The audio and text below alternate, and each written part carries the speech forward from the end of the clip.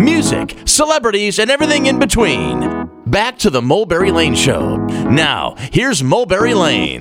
Thanks for keeping it here with your radio sisters on The Mulberry Lane Show, brought to you by OmahaWorldCup2017.com. Well, you know him from his multi-platinum selling band, Hot Chelle, and of course, the hits Tonight, and I Like It Like That. But today's singer-songwriter Nash Overstreet is here to chat his brand new solo album, You Don't Get to Do That.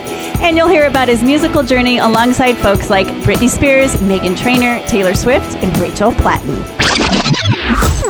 Nash Overstreet on the show. You don't get to do that. Here we go. Yeah, yeah. Hey, I love that. I need to take you guys everywhere. Sounds good. Great to have you with us. Good to be here. Okay, so Hot Chelle broke up. And so then you we find yourself... took our hiatus. Okay, hiatus. Temporary. So you find yourself back at square one. So how did you build You Don't Get to Do That step by step? Honestly, when Ryan and I met probably, 13, 12 years ago, we were both making music as solo artists and, doing singer-songwriter stuff. And we formed the band, and we really wanted to make sure and dedicate ourselves completely to that. The whole time, we always were writing songs for other people, together or separately. I kind of put my solo stuff on hold, but had also never really found the sound of it. Okay. And a lot of that is just because I never took the time to really invest exclusively in that. Right. And so over the last couple of years, I took a lot of care and a lot of liberties creatively to try to figure out what resonated and hit me as something organic and something true to what I've grown up on and what I love. And I have finally found that, and I'm super happy with the place I am and the EP of You Don't Get to Do That. Okay, so now hitting on your sound and, being a part of a group, of course, your job is to match the sound of the people you're singing with. So now developing your own sound, what was that process like for you? And how did you kind of find the place where it felt honest?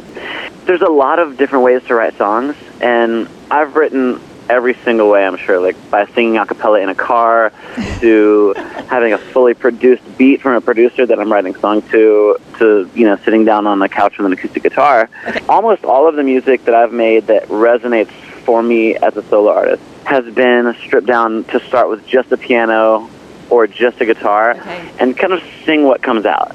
Okay. I think that just brings on, a personal experience for me. Do you think it's the vulnerability of that? I think so. I think leaving a track unproduced when you write the song keeps it very honest and gives my personality a place to shine, and then I produce around that. Okay. And, if you produce something that's already a fully realized musical piece, it already has a genre that it puts you in. Right. Instead of you being able to create the genre. Okay. Now, when it came time to put together your solo project, did you have any disagreements in your head about what genre the album should be in?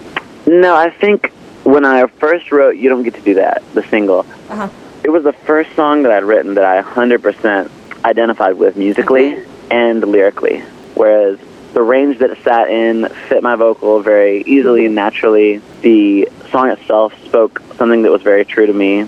And then I wrote it on guitar, and when I first played the progression, the melody and probably half of the lyrics literally came out. Okay. And then I was like, okay, that's really a very natural thing that just happened.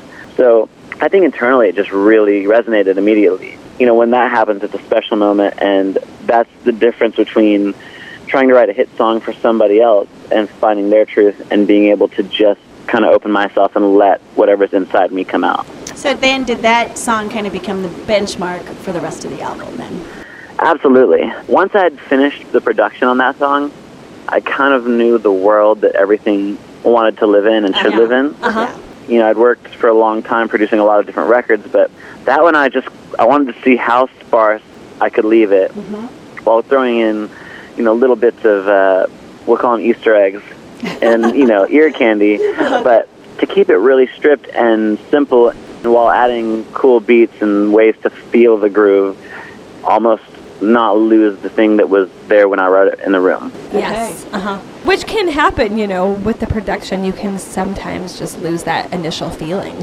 Oh, for sure. I've ruined a bunch of records by just stacking stuff on it until I don't know what to do anymore. And I can't even hear a certain part of it anymore. So I wanted to leave I wanted to leave it all where you can pick it out.